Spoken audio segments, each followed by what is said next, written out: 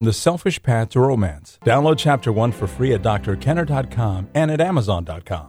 Here is a question that I received from Kara, who's going through a divorce, and she's been married for 7 years.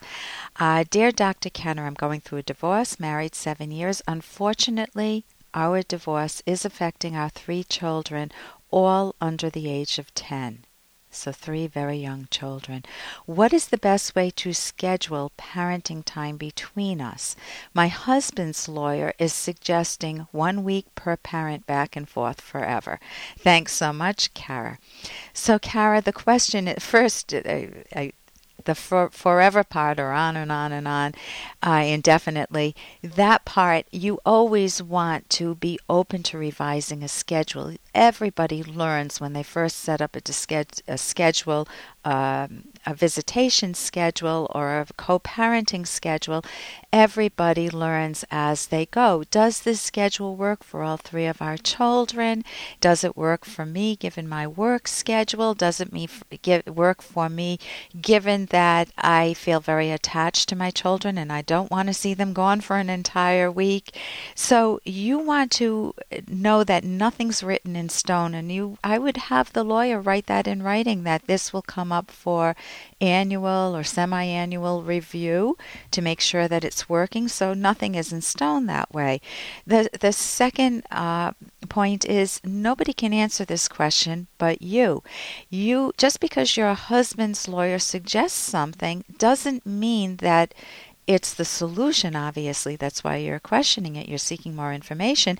You want to ask yourself privately, what would that look like? Do a thought experiment. Thought experiments are just picturing it in your own mind moving forward, picturing it during the summer, picturing it during the winter when some of the kids might be at school. I know you've got very young ones.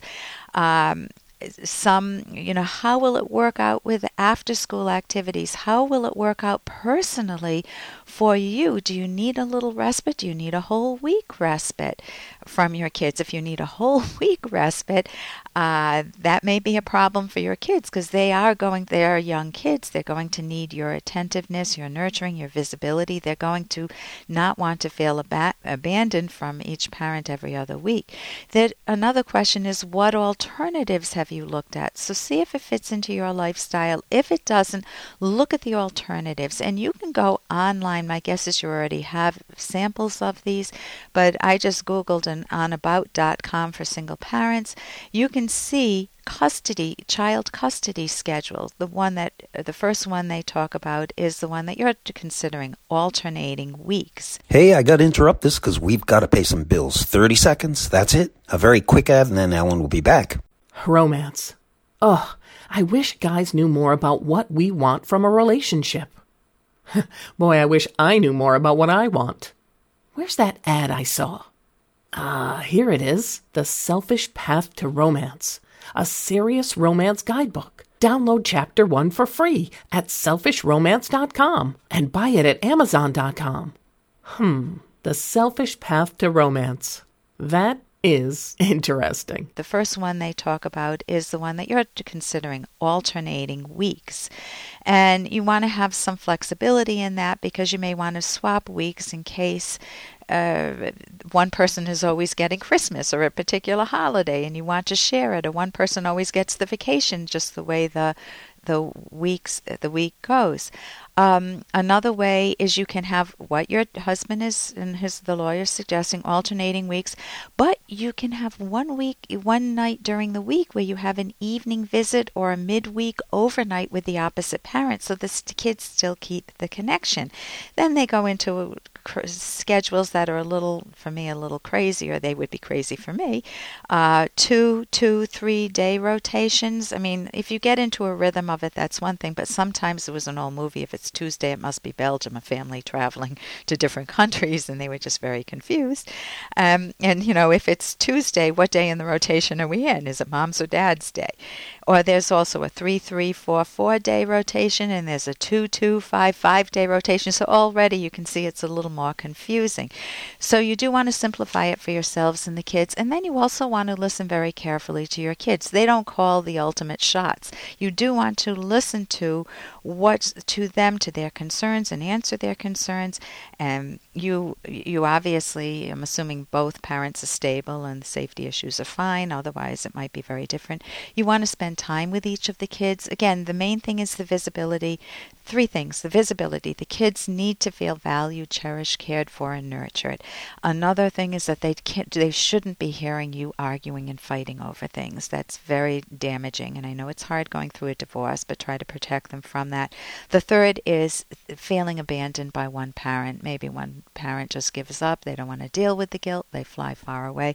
Listen, I've written an article that's on my website, drkenner.com, drkenner.com, and it's called Partners, A Rational Plan for Nurturing Your Child After Your Marriage Ends. And I recommend a book, Helping Your Child Through the Divorce, which I think will help with that also.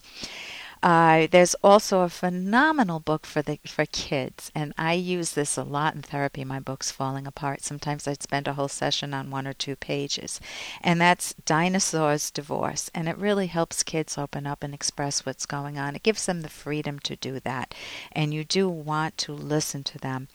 You will try to, again, in the custody, going back to the custody schedule for a moment, do the kids want to be in one neighborhood or another? Do they like the bedroom in one parent's home over another? Are there friends in that area? So listen to your children and work it into whatever arrangement you make. And here's a little more from Dr. Kenner.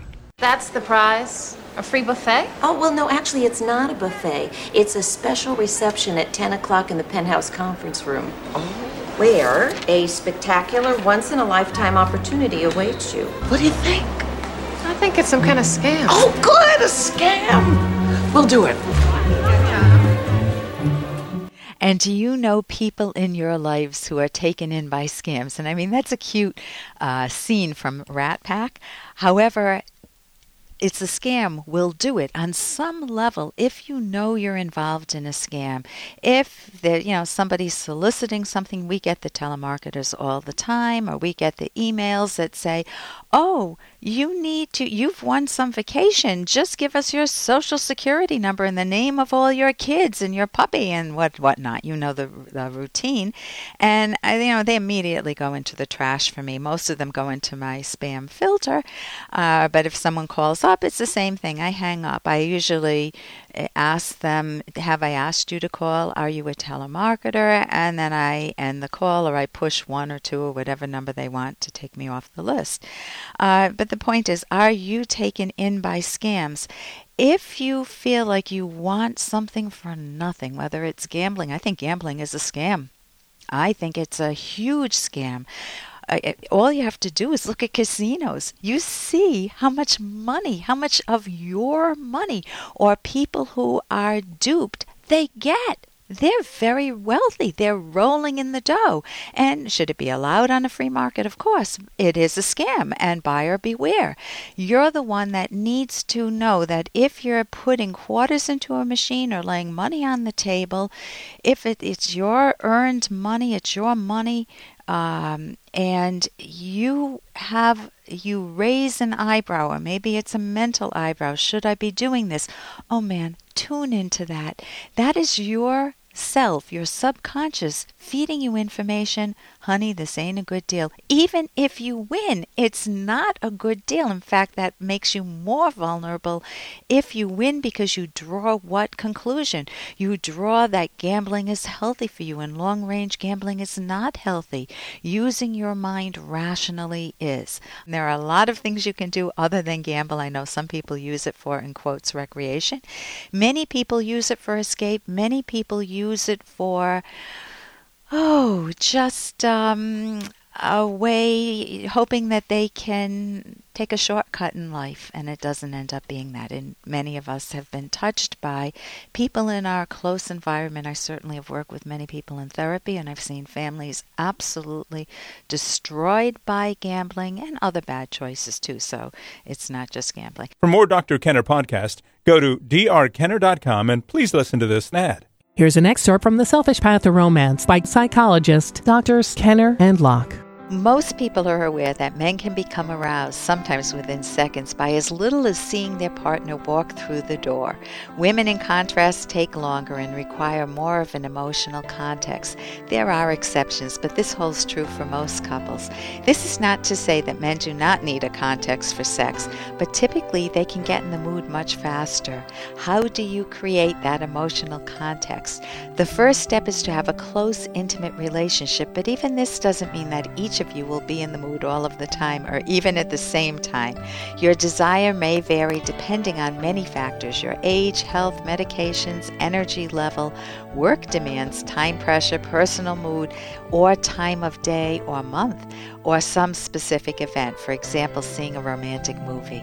Download Chapter 1 for free at drkenner.com, and you can buy the book at amazon.com.